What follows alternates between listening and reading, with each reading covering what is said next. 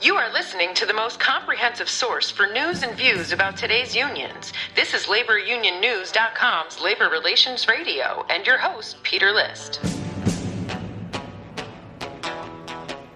You want answers? I think I'm entitled. You want answers? I want the truth! You can't handle the truth!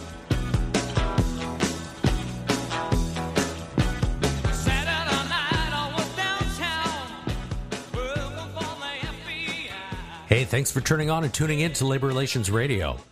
So this is going to be a bit of an interesting episode, and the reason for that is that it's a story that I've known about for a while, was talked about on Labor Relations Radio back in the fall, but didn't hit the press until this week.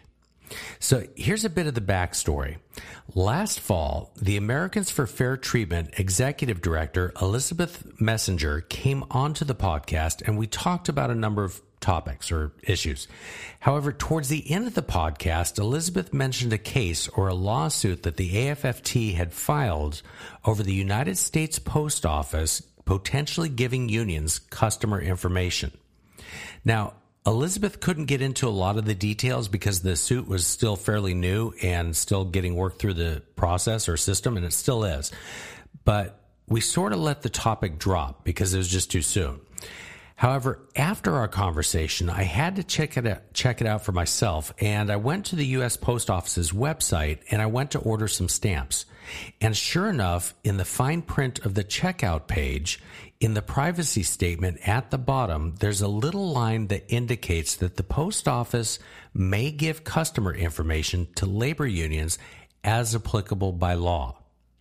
Now, the problem with that is that no one can seem to identify what law entitles unions to get customer information from the U.S. Post Office. It's not in the National Labor Relations Act. It's not in the Railway Labor Act. It's not even in the Labor Management Reporting and Disclosure Act. So what law entitles unions to get customer information from the post office? Now, as I said, following the episode of Labor Relations Radio in the fall, we've kind of been sitting on the story of waiting for Elizabeth or somebody to give us an update. So fast forward a few months. Earlier this week, the Daily Mail, which is a British publication, as well as the Gateway Pundit, which is a blog website, posted articles on the AFFT's lawsuit. It hasn't been picked up by Bloomberg. It hasn't been picked up by Fox or any of the mainstream outlets, but it's out there. And as always, I'll include the links under the audio portion of this episode of Labor Relations Radio. Now, the Daily Mail's headline is entitled, and it's a long one, quote, U.S. Postal Service is accused of sharing private information from 68 million households that applied for free COVID-19 tests with labor unions that could potentially be used for their political campaigns, end quote. However, it's more than that. If you're a post office customer, if you simply buy stamps from the post office, on its website, the same language is there, which means it's much, much more than the 68 million households that applied for free COVID tests. So now that the cat's out of the bag, so to speak, I asked the attorney handling the case to come onto the program and discuss it in a bit more detail than Elizabeth and I were able to last fall. Joining me today is David Dorey, Senior Litigation Counsel for the Fairness Center, which is the law firm representing the Americans for Fair Treatment. Dave represents clients in state and federal courts and before administrative boards.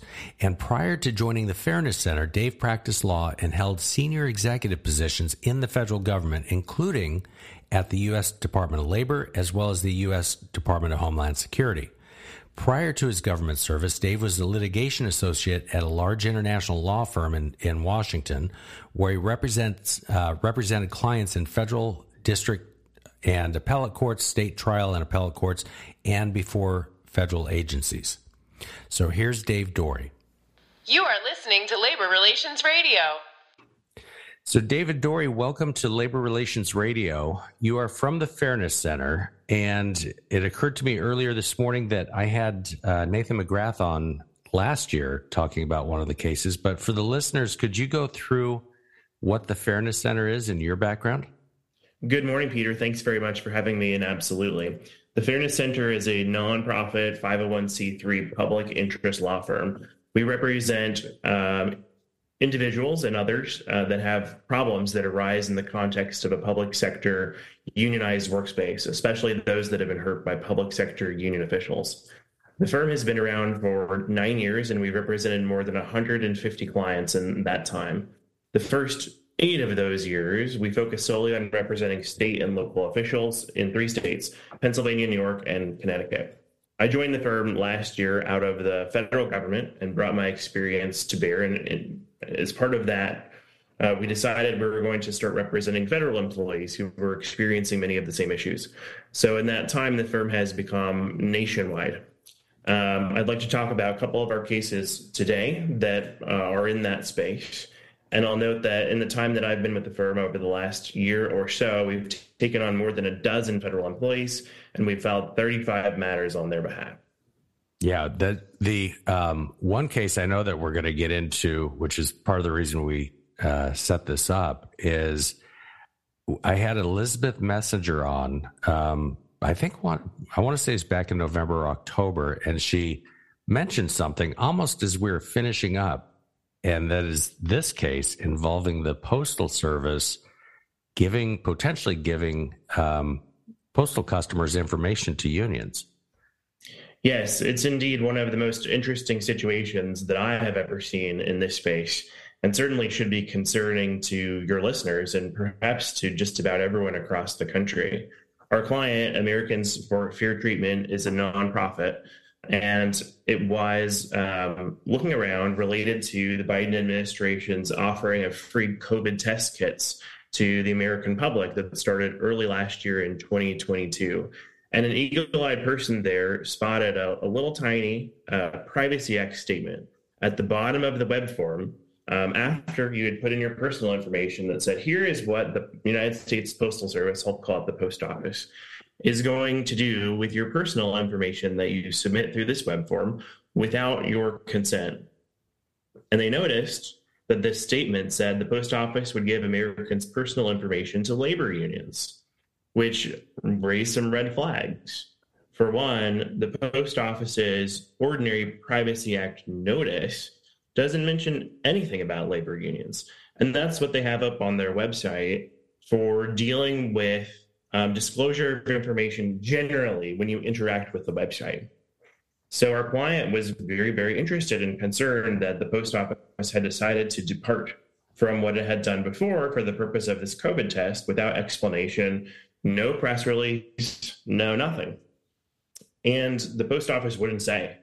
They're not giving any information about this. It's just there. And I would suspect that most of the more than 70 million American households, half of American households that have asked for and gotten these COVID tests in this form didn't read this disclosure. And so they didn't know what was going on when they asked for these tests.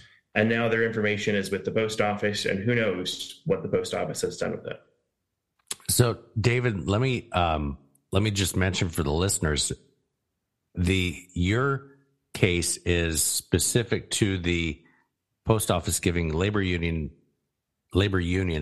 people's information as they order COVID tests. After I spoke with Elizabeth back in November, I went to the post office website and just to order stamps.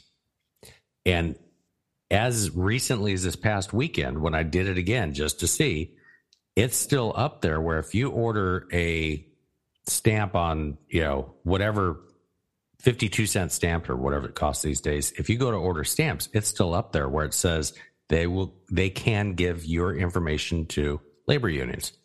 And it says under applicable law too. That's exactly right, Peter. It's very, very interesting. And our client at AFFT is quite concerned about this. It appears to our client that the post office demoed the labor union disclosure with the COVID test. And since that time has decided to roll it out across the board, although they have not amended, as far as I know, the ordinary Privacy Act notice. It's just they're embedded when you go ahead and do business with them. Mm-hmm. So not only when you go online to buy stamps and you're checking out, there it is, disclosure to labor unions at the bottom.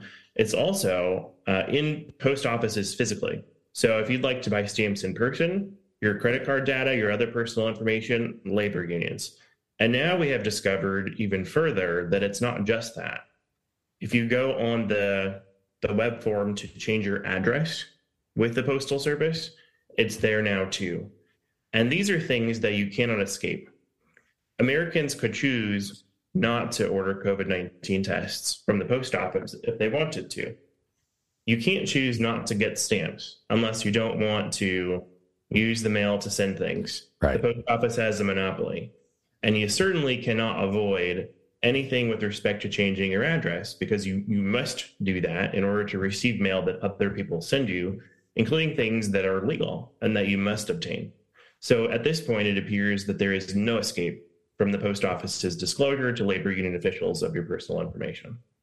So it says under applicable law, and I've been stumped to try to figure out what applicable law would allow the government to give unions the information. I mean, there's nothing other than, unless you're being unionized, there's no requirements there under the National Labor Relations Act or the board.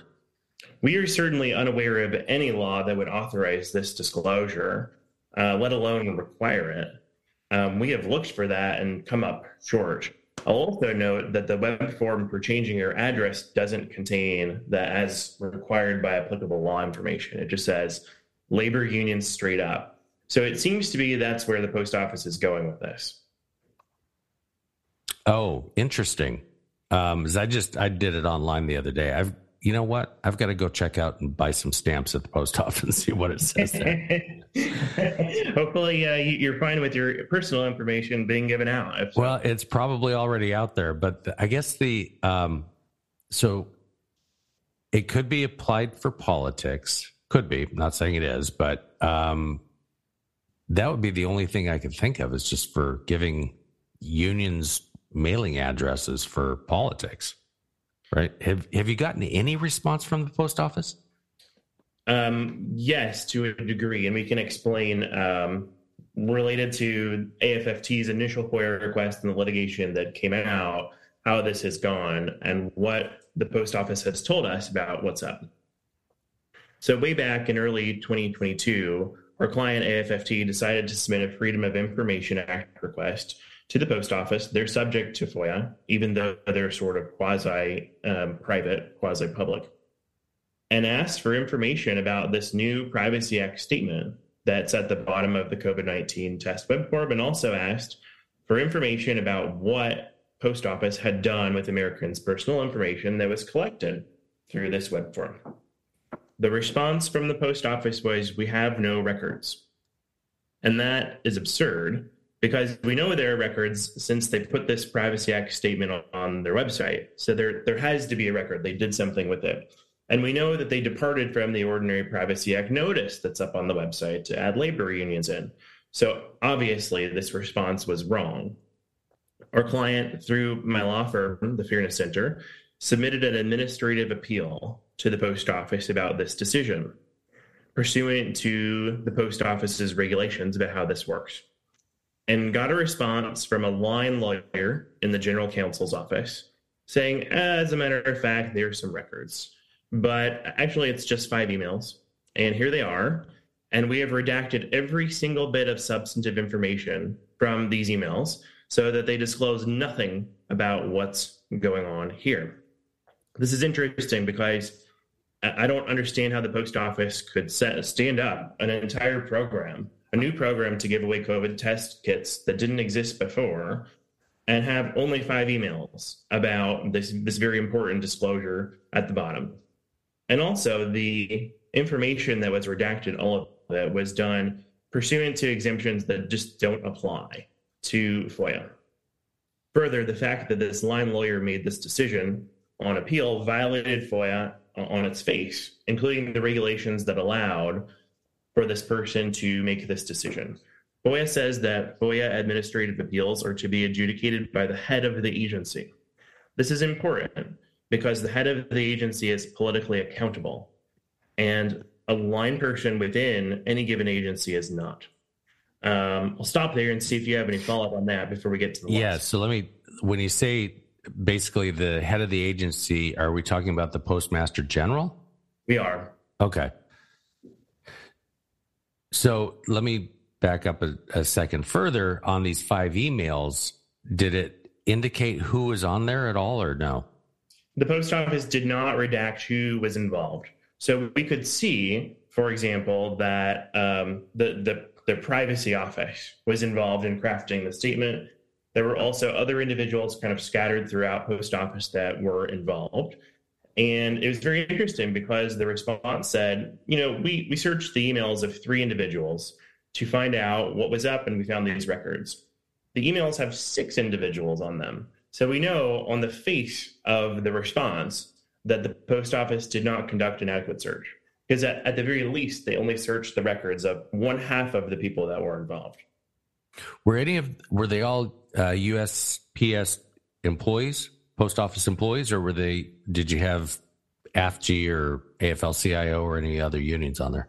They were just post office employees, although very, very recently, the government has disclosed to us in response to a second FOIA request that our clients submitted to the post office that, in fact, there are relevant records that originated outside of the post office. They have not told us where those records came from yet, but we're going to find out. Oh, so we're still in like the almost early stages, even though it's been like a year, right? It is early stages, and that's very interesting. We can set up the lawsuit and how that's gone. Perhaps that makes some sense. In response to this administrative appeal response, our client AFFT asked us to file a lawsuit because the response was entirely inadequate.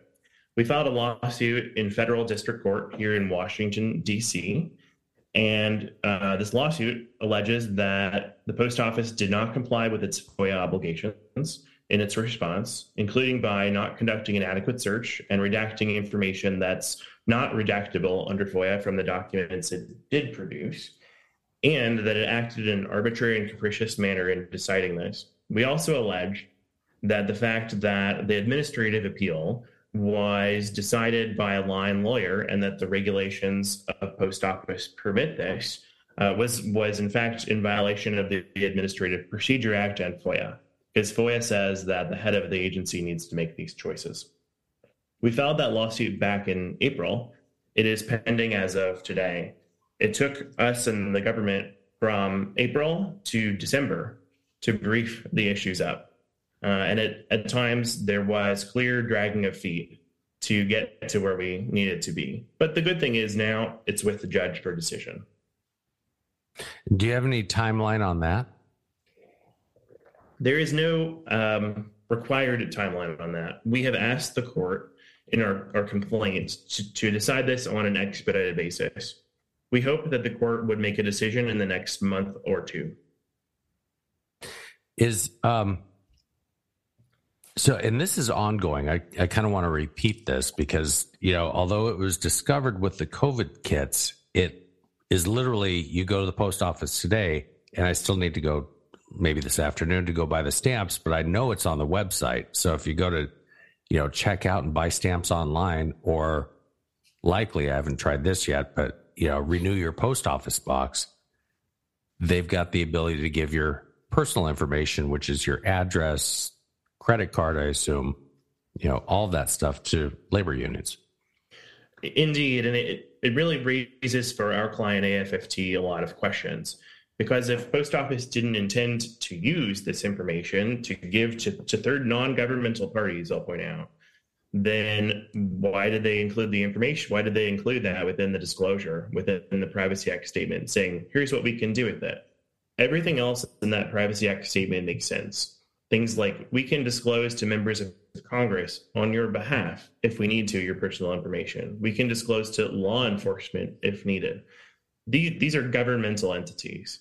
Saying that we're going to disclose the private personal information of more than 70 million American households, to include names, addresses, and email addresses.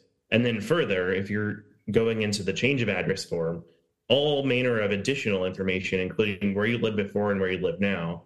It appears to our client that this is a way to obtain the very freshest data about how to contact Americans. And the question is, why would post office do this? Yeah, well, you mentioned the 70 million, and those are the ones who ordered, or 69 million, whatever it was, the ones that ordered the COVID kits. But you're really talking about the entire United States. I think everybody. At this point, that's where we're at. because, like I said, you cannot avoid the monopoly of sending first-class mail with the post office, and you cannot avoid the monopoly of changing your address to receive postal mail. So there's no escape from this disclosure and being told that your information is going to go to labor unions potentially. And we don't have any evidence per se of how they've used it so far, right? That's right. AFFT's 2 FOIA requests so far have asked for that information. And we have not received any response from the government saying that they have done anything with the information so far. That seems to be a little bit fishy, and that's part of the lawsuit that my law firm has filed on behalf of AFFT, saying that response doesn't seem exactly right. We don't think that you did an adequate search for relevant information. So go back and try again, please. I guess one of the questions would be why are labor unions in a special category for this? I mean, it could easily say Pfizer or Target or Walmart or something like that, and I think more people would be freaking out if they knew, well, my information is going to Walmart, the post office is giving it to somebody else. It's a private entity, so to speak. I think that's exactly right. And that's it's one of these things is not like the other things. When you're looking at the Privacy Act statement, why would you disclose this to a third party? Would you want your information disclosed to Walmart? I think a lot of people might object to that. Would you like your information disclosed to your neighbors? I don't know. Maybe not. And it seems like to our client that this is not a very good use of public time and of government resources and power. Right. And if it was, I'm just kind of thinking outside the box for a minute, but if it's something like a Pfizer or Walmart or whatever, and it's a private entity and they're, I'm getting this information so I can solicit for new customers, they would probably pay for that. Why aren't unions paying for that? It's a very good question. Obviously, we don't know if post office has actually disclosed this information or if it will in the future. But a lot of the point of AFFT's FOIA requests and its subsequent litigation is to find out. And so that is indeed part of what they're hoping to find out. So the story that came out, it hasn't been picked up by any major media outlets, has it? The Daily Mail picked it up last Friday, which I know our client was very excited about. And I'd commend your listeners to go and check it out. Because it's not just a short story about what's going on. It's a little bit of a long story. And it contains some good information, not only about what's going on, but copies of documents so they can see, here is the complaint that the Fairness Center filed on behalf of AFFT. Here is the government's response to AFFT's FOIA request showing that they redacted everything. It's there in black and white. And I think being able to see that really makes a difference. Because we can talk in the abstract here, but if you see that they have redacted every single bit of information from these documents, you will understand, I think, viscerally that something is up. And we think, our client thinks, that the post office certainly has something to hide and is hiding something. Yeah, it's have they responded at all to the lawsuit in terms of, are they denying it, or are they? They have responded. So the post office is represented by counsel from the Department of Justice, and the Department of Justice on their behalf filed an answer to the complaint, and then a motion for summary judgment saying that AFFT is not entitled to anything. We, the Fairness Center, on behalf of AFFT, opposed that motion for summary judgment, and we moved for summary judgment ourselves, saying there are no disputes of material fact. Court, please find in favor of our client. Please order the post office to unredact this information. Please conduct new searches and provide additional documents to us.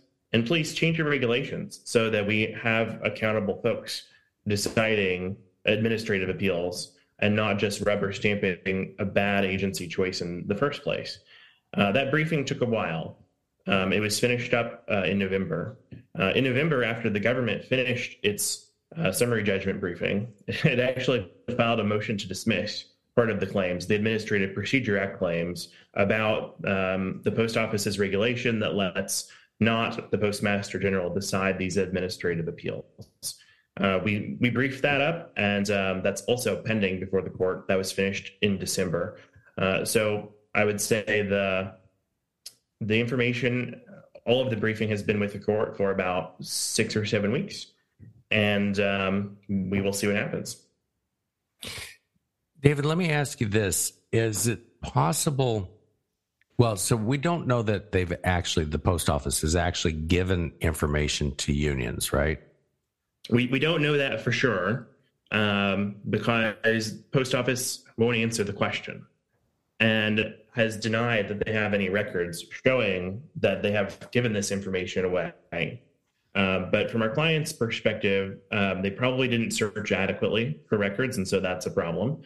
And from our client's perspective, it just raises questions, because why would you go to the trouble to include this labor union disclosure in this new Privacy Act statement if you didn't indeed intend to go through with that? So it's possible that it hasn't happened. It's possible that it may happen in the future and folks are just waiting for some other reason to do it. We don't know. And it would be really helpful if the post office would come out and say transparently, we believe in transparent government, and what we're going to do is explain to you what's up. American people, here's what we've done with your information, and here's why we included this new thing in our Privacy Act statement. But they won't do it. And from our client's perspective, that really raises a lot of questions. Yeah, it does. It could be that they're just waiting until they have enough data in there to use, 2024 perhaps. We haven't heard you haven't heard of any complaints of people getting unsolicited mail from unions, right? We have not heard that yet. But if anybody has, we would certainly love to know. Right. Well, and your case hasn't gotten that much publicity yet either. Right. So, and has there been any follow-up from the American media? The Daily Mail is United Kingdom, I think, right? There has not, as I understand it, been any follow-up from American media. We have certainly tried. And this was the outlet that wanted to cover the story, and we're very happy with how it turned out and very pleased that they were willing to run with it. Yeah, I'm surprised it hasn't been picked up by Fox or, Bloomberg or any of the other main ones. It certainly is interesting, and I'd say if anybody is listening and wants to run with the story, we're more than happy to talk to them. Oh, good. That'll be an open invite for any reporters who are listening. So what else are you folks working on? So I mentioned at the beginning of this chat that we, since I have been at my firm, have opened the aperture to federal employees and representing them in the context of issues that arise in their workplace, where we have unions and agencies involved and the legal framework and structure that is involved there. So one thing I would love to talk about, it's very interesting. Most of these cases need to be litigated in the first instance before the Federal Labor Relations Authority. That's an obscure little independent board in the federal government. It has, at a full complement, 3 people on it who are appointed by the president and confirmed by the Senate. It's got a general counsel, and it decides most issues within the context of this federal employee unionization. It's kind of like OPM, or the Office of Special Counsel. We submitted our first claim on behalf of a federal employee early in 2022 to kind of a subset of the FLRA called the Foreign Service Labor Relations Board. It deals with claims in this space from essentially foreign service officers and the unionization of foreign service officers, and is kind of part of FLRA, but not part of FLRA. We came to the folks and said, we want to file a complaint on behalf of our client. He's experienced a real problem. Can you point to us any procedures that we should follow? Can you point us to any forms that we should use to file a case? And we were told no one has filed a case in this board on these issues since, in fact, the 1980s, and we don't have a form. So would you do us a favor and make up a form that would be part of your client's charges? And we said, sure, we'll do that. So we in fact made the form for the FSLRB on behalf of our client, submitted charges there. I think that is a good vignette to show you that there's almost no one doing representation in this space on behalf of individuals. Go ahead. Now, what type of case would this be? This is a foreign service officer who is represented by a union, or? That's right, because there is a union that has been certified relative to his employment. He's not a union member, but he is a member of the collective bargaining unit that the union represents. And so even though he's not a member, what that means legally is that the union gets to speak on his behalf to management, and he isn't allowed to speak to management. His voice is subordinated to this union, which is the exclusive representative of this bargaining unit. And this case alleged that the State Department, in passing its COVID-19 vaccine mandate, did not negotiate with the relevant union over it before it implemented it. And the union, in turn, didn't negotiate with the State Department about it. When you have an exclusive representative involved, as here, they have a duty to represent everybody in the bargaining unit. And what that means is, among other things, if there's a change to working conditions, those must be bargained about. And if there is no bargaining over a change to working conditions, as here, then that is an unfair labor practice on the part of the agency and also on the part of the union. So, unless the union waived its right to bargain? It's an interesting question. We don't think that they were allowed to waive that right when it comes to something so important as a vaccine mandate, and where the agency was threatening people with discipline and termination. So this is almost a duty of fair representation case for that those of us that are more familiar with the private sector be aware of, right? I would say it's very, very similar. And that, basically our position is, if there is an exclusive rep and you're not allowed to negotiate on behalf of yourself, the union needs to fairly represent you through that process. And that means that they need to negotiate about changes to working conditions. The changes to working conditions, particularly of that magnitude, cannot be laterally imposed in the federal space.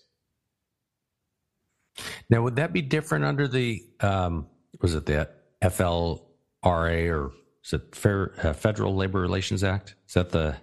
That is under the Federal Labor Relations Authority's jurisdiction generally. And the labor management statute contains that requirement. That's in Title V of the United States Code, and it's part of the Civil Service Reform Act of 1978. Okay. So that's an interesting one, because now you've got Janus, that's, I guess that would be somewhat related in that the individual doesn't have to be a union member, but is still stuck under, I hate this term, but the monopoly bargaining, so to speak. That is in fact the structure. There's no, if you were in a bargaining unit, there's no way to opt out. That is how it is. And that, as we understand it, affects and it is the way that most federal employees are dealt with. Over half of the 2.1 million federal employees that exist are within this structure. Interesting. So I'm going to screw this up. It's FLRA or FLRHA, so whatever the entity is that you described, which is the 3-person panel. Yes. And then below that, you've got this other little board, right? Right. Or authority. Now, those are political positions, right? Those are political positions. And when you have an administration in place of whatever party, in general, they get to pick 2 of the 3. Interestingly enough, right now, there is a vacancy. And so you have one board member who is a Republican and one who is a Democrat. Oh, that's interesting. So are they issuing any decisions, or only ones they can agree on? They have to agree, exactly. Yeah. If they're in an impasse, there's nowhere to go. And so I'd expect that if that comes up, the case is just going to wait for the 3rd board member to arrive whenever he or she does. Now, where's yours right now? Is it still awaiting a decision? It's been filed, right? The one that I mentioned initially about where we made the form up, is still waiting for a decision. FSLRB, in fact, has stayed the case, and that is pending the outcome of the litigation in the Fifth Circuit around the vaccine mandates at large across the government. The folks there are waiting on a decision from an en banc panel of the Fifth Circuit, so the whole court, to decide whether, number one, they have essentially the ability to challenge this in court, and two, if the government had the authority to issue mandates of this sort. Interesting. Sometimes when I hear about all these little agencies and stuff, I wish I had stayed awake more and, sophomore, whatever class that was in high school. But there are so many little agencies and little boards and, different things that people do inside the government. It really is a labyrinth. And if you're not in that space all the time, it's very hard to understand what's going on. Right. There's something I saw about the ICE agents. Are you folks doing something with ICE agents? We are indeed. We represent an ICE agent, a Homeland Security officer out of Boise, Idaho, who had an issue related to his union. The backstory is that there was a local union within ICE that represented its non-professional employees, including our client. That's called ICE Council. ICE Council was related to a large umbrella union that represents a lot of people across the federal government called AFGE. ICE Council was not thrilled with AFG's representation of these non-professional employees within ICE. And they filed a complaint in the summer of last year with the Department of Labor, alleging, among other things, that AFGE was spending ICE's money that it had obtained from the members within ICE on things like strippers, prostitutes, jewelry, Super Bowl tickets, paying hush money to hide scandals, and alleging that these AFG officials had engaged in sexual misconduct and racial discrimination towards employees. Pretty explosive.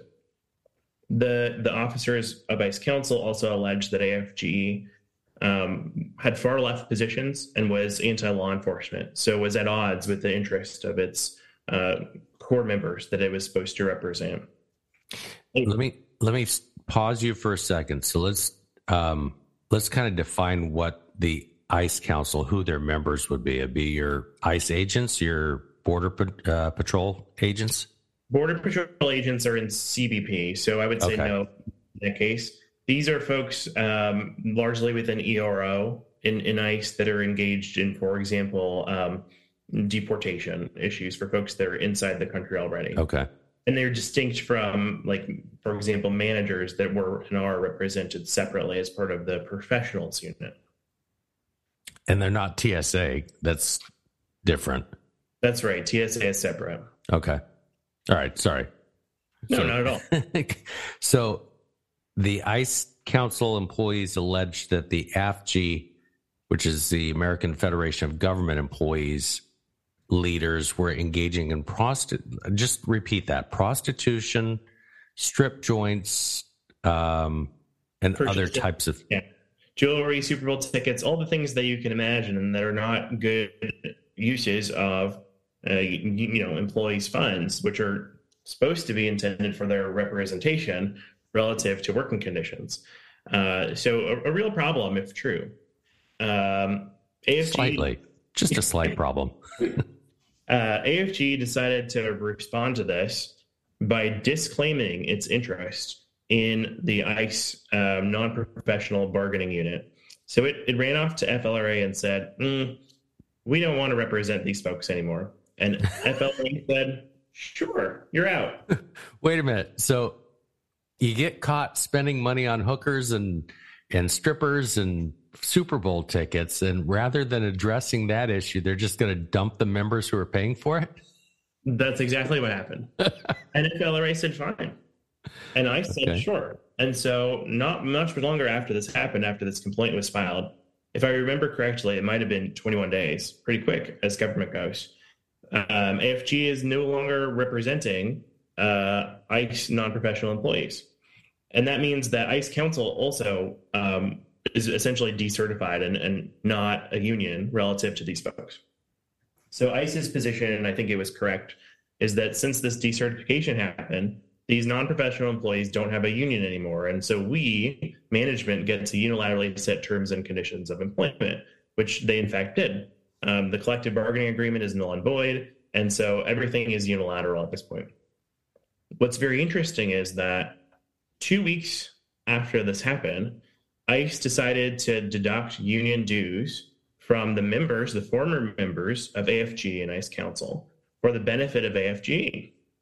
And so our client took a look at his pay stub and said, what? Why in the world would you do this? Because there is no union anymore. So not only should you have not taken this money, but did you hand it off to this not union anymore?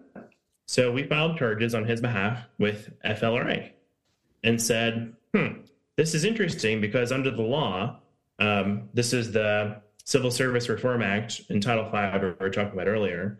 Under the law, there is either an allotment for a union that is appropriate to be taken from folks' paychecks, or there isn't. And one of the times where there isn't, where there's no allotment, is when the union is no more, when it has been decertified. And that makes perfect sense, because why would you charge union dues to a union, to something that doesn't represent you? And we think that that's outrageous. We think that it probably comes to about $80,000 that were taken from these Homeland Security agents' paychecks for the benefit of this union that decided to abandon them. And so we've asked FLRA to look into this and to find that somebody somewhere engaged in unfair labor practices, and we want the money back.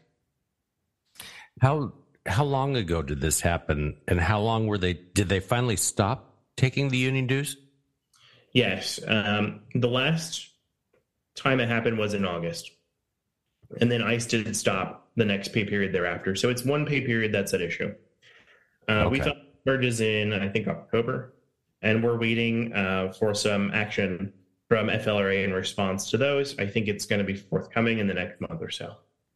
How many employees was that ICE council representing? Our understanding is about 7,500. And so that's pretty big. Yeah.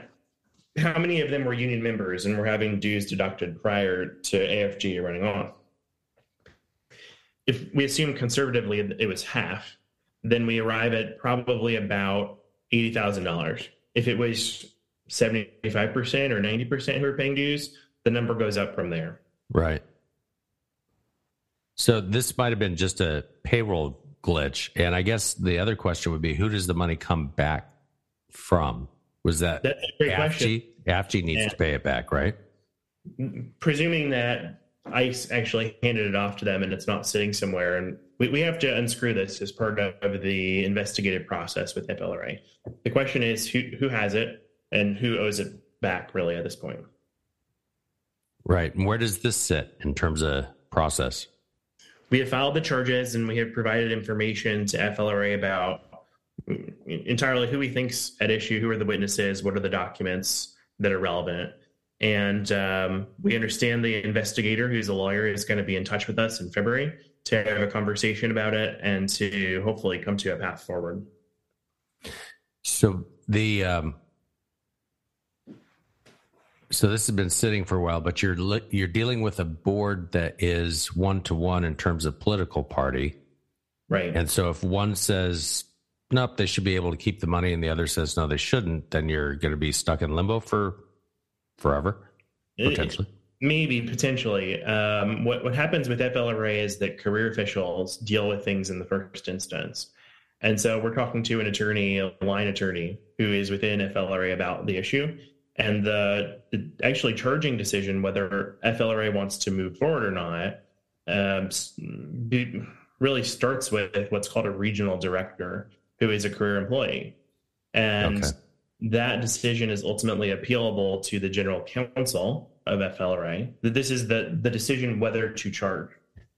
And there is no general counsel right now. So there's an acting career official that will make that choice.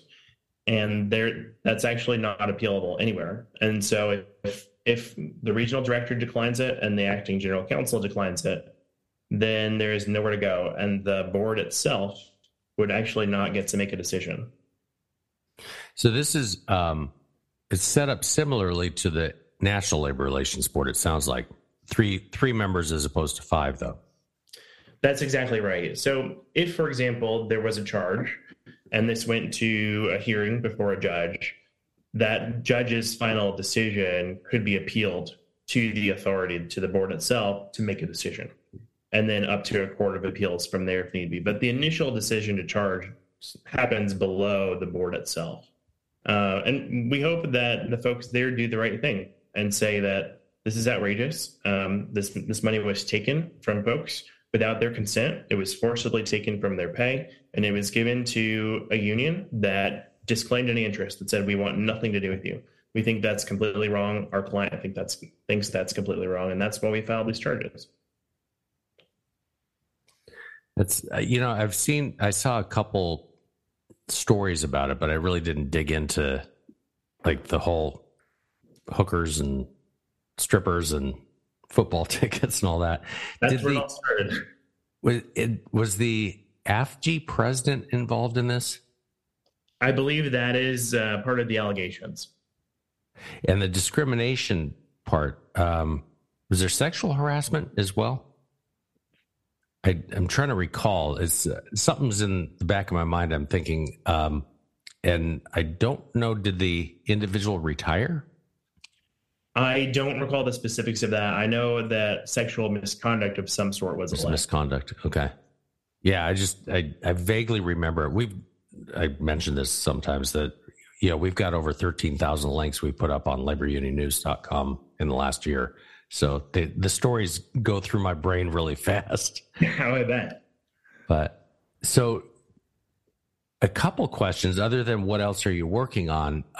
You mentioned at the outset that you folks were primarily representing state employees, then broadened into federal employees, but your main state operations were Connecticut, Pennsylvania, and I want to say New York, was it? That's right. Are you folks, you're in Pennsylvania, I think your offices are? Our main office is in Pennsylvania. I sit in Washington, D.C. Okay. So at the state level, those clients that you represent, are those like teachers or firefighters, folks like that? Absolutely right. I, for example, have a series of teachers or folks that work for schools that I represent in New York, in federal court, alleging violations of their constitutional rights around unionization. Janus type cases? Janus type cases, especially where folks tried to resign from the union, in addition to stopping dues from being deducted from their pay forcibly, and being told that, in fact, they couldn't resign, and in fact, they couldn't stop the money from being taken until a window period, usually the next year, and at a very inconvenient time that no one knows about, and that it's quite opaque. Right. Is it like the week-long or month-long window towards the anniversary date of their collective bargaining agreement? That is one way to do it. Often, so that's probably the most pernicious way to do it, because then you, the individual employee, need to track exactly when you became a member. And typically the period is a week or 10 days before your anniversary date. And if you were out sick, or if you're a teacher and it's the summer, which it often is, then you're out of luck for a whole nother year and you're going to be charged $600 or $800. Another way to do it is to say, well, during the month of June, that's when you need to resign and, deauthorize dues deduction. Our position is, of course, that you can resign union membership at any time, and that is a right that is guaranteed you by the First Amendment. You have the right to associate with whom you want, and you have the right to disassociate from whom you want at any time. And we don't think that it is appropriate for unions and state agencies or federal agencies to agree that, for example, if you tried to stop dues deduction for the benefit of someone that you tried to resign from in September, that you've got to wait till the next September, which is often what happens. So this may be an unfair question. Are you familiar with NLRA provisions on like dues deduction and canceling membership in right to work states? I am much less familiar with that since I've been so focused on the civil rights stuff under Labor Fed Court and then for federal employees. I asked that because my recollection, when I was in the union, and I'm going back 35 years, so my recollection may be hazy, but we were in a right to work state. And if a member wanted to drop membership, they had to do it on the anniversary month of, and it was in June, of the collective bargaining agreement. Like they could opt out once a year, so to speak. But other than that, if they didn't know the dates, which a lot of them didn't, they're going to get stuck in the union. It happens often. And we, our clients, just disagree with it and think that it is in violation of the Supreme Court's opinion in Janus, which has a lot of good language about how, we can't force people to associate with, to subsidize, to support political speech with which they disagree. And that's exactly what these kind of provisions do. They're designed on purpose to hold people into membership often and to dues deductions that they disagree with. And I could tell you about a Fed case that raises that issue if you'd like. Sure. We represent a customs officer. He lives in Detroit, Michigan, and works the border between the United States and Canada. Related to CBP's vaccine mandate, he became disillusioned with his union, NTEU, and said, I want to resign from this union and I want to stop dues deductions. He did that in September of 2021. He was told, as a matter of fact, you can't do that. Number one, the form that you use to sign to do this needs to be signed by a union official, even though it doesn't contain a box that says a union official signature is required. And that union official is going to have a conversation with you before they're going to sign it. So a conversation, a little bit coercive, I would say, and in violation of his First Amendment rights, a conversation he didn't want to have. Before the union would then forward the form to the agency, CBP, to process his dues deduction deauthorization. So he was held, essentially, as we understand it, not only as a union member, but also a dues-paying member from September of 2021 until September of 2022 by operation of what these folks did and what they agreed to in their CBA. But it gets worse. Because he tried to resign from the union decided that he was a member not in good standing. Mm-hmm. So he asked to resign. They say, no, you're a member not in good standing, but you still owe us dues. The collective bargaining agreement says that if the union considers a person a member not in good standing, then they're actually supposed to reach out to the agency and say, agency, stop collecting dues at this point because this person's not in good standing. And this union didn't do that as far as we know. And dues kept being deducted for a year in violation of our client's will, his conscience, his constitutional rights. So, as not a member in good standing, but he was paying full membership dues. Correct. So he was receiving no benefits of union membership, essentially excommunicated from the union, receiving no communications, none of the benefits, which at CBP can be pretty substantial, to include unions running like lotteries for when people are allowed to get on schedules for work and when they can have vacation. And so it seems pretty clear that our client got a worse deal relative to his schedule this year because he wasn't receiving union communications and yet paying them full dues the entire time. Is he still paying full dues? No, CBP finally stopped. Oh, you broke up for a second. CBP finally stopped that, consistent with the CBA in a way. So they did stop it in September of 2022. But in the meantime, the union never told CBP, as far as we know, that he's a member not in good standing and dues should have been stopped that entire time. Okay. Now, again, you've still got the fair representation issue, right? So if he's being discriminated against because and I use that from the union perspective, because he's not a member in good standing, doesn't he have a claim there? I think that he does. And in fact, if they are treating non-members worse than members in that sort of context, then absolutely. So this also may be an unfair question. Does he have rights under the Labor Management Reporting and Disclosure Act or Landrum-Griffin? Or is that only for private sector workers? I'm trying to recall. My understanding is that there are rights under that, and that these unions, even though they're federal public sector, need to make similar disclosures.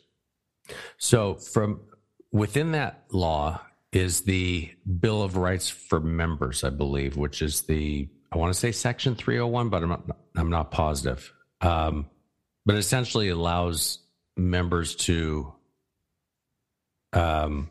speak out against the union, stuff like that, without being penalized. I don't know if this applies to him or not, but I don't know either, and it's certainly something to think about. Yeah. It's, I get criticized for being, quote, anti-union sometimes, but it's this sort of stuff that gives unions bad reputations. Because that's an individual who, wherever he goes, if he goes on to another career, is probably never going to want anything to do with the union again. We see that often because folks get treated very badly and they say, well, I'm giving this up for good, for better or worse. Yeah. Well, and then, the fact that he's paying full dues and is not a member in good standing, I would think he'd have some sort of recourse with that. You would think. We, in fact, have another client who was expelled from the union, not just a member in bad standing, but expelled. And his dues continue to this day. And really? We have filed charges about that, too. It's unfortunate. And when I go to explain, unions under the law, and this is private sector, unions don't have to represent workers to their liking. And a lot of times people don't understand that because they represent the collective, not necessarily the individual. Right. And, when you see workers who get in trouble, fall in, disgrace with the upper echelons in the union, and they're treated like crap, they really don't have any recourse to go or any resources to, fight for them. So it's, why you guys are out there, and there's other on the private sector side, National Right to Work Foundation, stuff like that. Although they don't always get into this sort of stuff, but it definitely leaves people between a rock and a hard place in many situations. If they speak out, they're often treated badly and denied good representation. And it is one thing that we're looking out for in that space, because people should be allowed to speak their mind, and they should be allowed to make choices about who to associate with and who to support. And if you have a union, for example, engaged in substantially political advocacy that is against the beliefs of, for example, the person that I mentioned earlier, their religious beliefs, it's really a problem, because that person can't be a member of that organization. It would violate his religious beliefs. Okay. So that's a little bit even further. There are certain religions that prohibit the belonging of other organizations, and a few, not a lot, but it's, I guess I should kind of take back what I said, because there are, if you are a union member, you get misrepresented, or the union refuses to represent you, you could go, at least in the private sector, to the National Labor Relations Board, file a charge, CB charge. The problem with that, from the union's perspective, you got to be pretty bad at your job to have a charge filed that's blatantly, that way. Because I just say, as a union rep, there's ways to write grievances and drop them if they go up the chain, so to speak, that you can at least show that you represent the worker. Right. There's substantial power imbalance when it comes to this. You've got large unions with a lot of money and a lot of people working for them. You have agencies in the same situation, and then you have individuals caught in the balance. My law firm helps to represent those individuals, trying to equalize this to some degree as best we can. But left to their own devices, I think it is very difficult for individuals to assert their rights in this space. Yeah, public and private sector. Sounds like public may actually be harder. It will be. It's quite Byzantine. Yeah. Ooh, I like that term. I haven't heard that in a while. Well, David, I appreciate you coming on. You want to let the folks know where they can reach out to you or the Fairness Center? Yes, absolutely. Peter, thanks so much for having me on. You can find more information about us at fairnesscenter.org, fairnesscenter.org. We would be happy to hear from you. Please do reach out if you have any questions or issues. Thank you, sir. Appreciate you coming on Labor Relations Radio. Thank you. Take care, Peter. Thanks. You too. You are listening to Labor Relations Radio. So that was David Dorey from the Fairness Center representing the Americans for Fair Treatment in their FOIA lawsuit to try to figure out why the U.S. Postal Service may be giving your information, as well as millions of other Americans, to labor unions. And I would encourage you to, after you listen to this episode or maybe during, go to the post office's website, try to order some stamps, go to checkout, even as a guest, go down to the bottom and see the language for yourself. And then maybe ask your congressperson why that's happening. Why is your information potentially being given to unions? In any case, that wraps up another episode of Labor Relations Radio. I'm your host, Peter List. If you want to reach out, leave a comment under the audio portion of this episode. Contact us through Twitter at Workplace Report, that's at Workplace RPT, or give us a call at 1-888-668-6466. Thanks for listening and have a great day.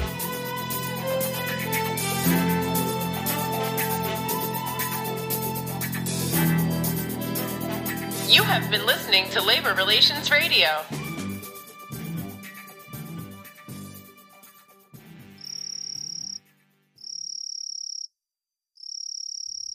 Hey, Labor Relations Radio listeners, this is just a quick reminder. If you enjoyed Labor Relations Radio, make sure you share these episodes with your colleagues, and make sure you and your colleagues visit laborunionnews.com and subscribe to our news digest.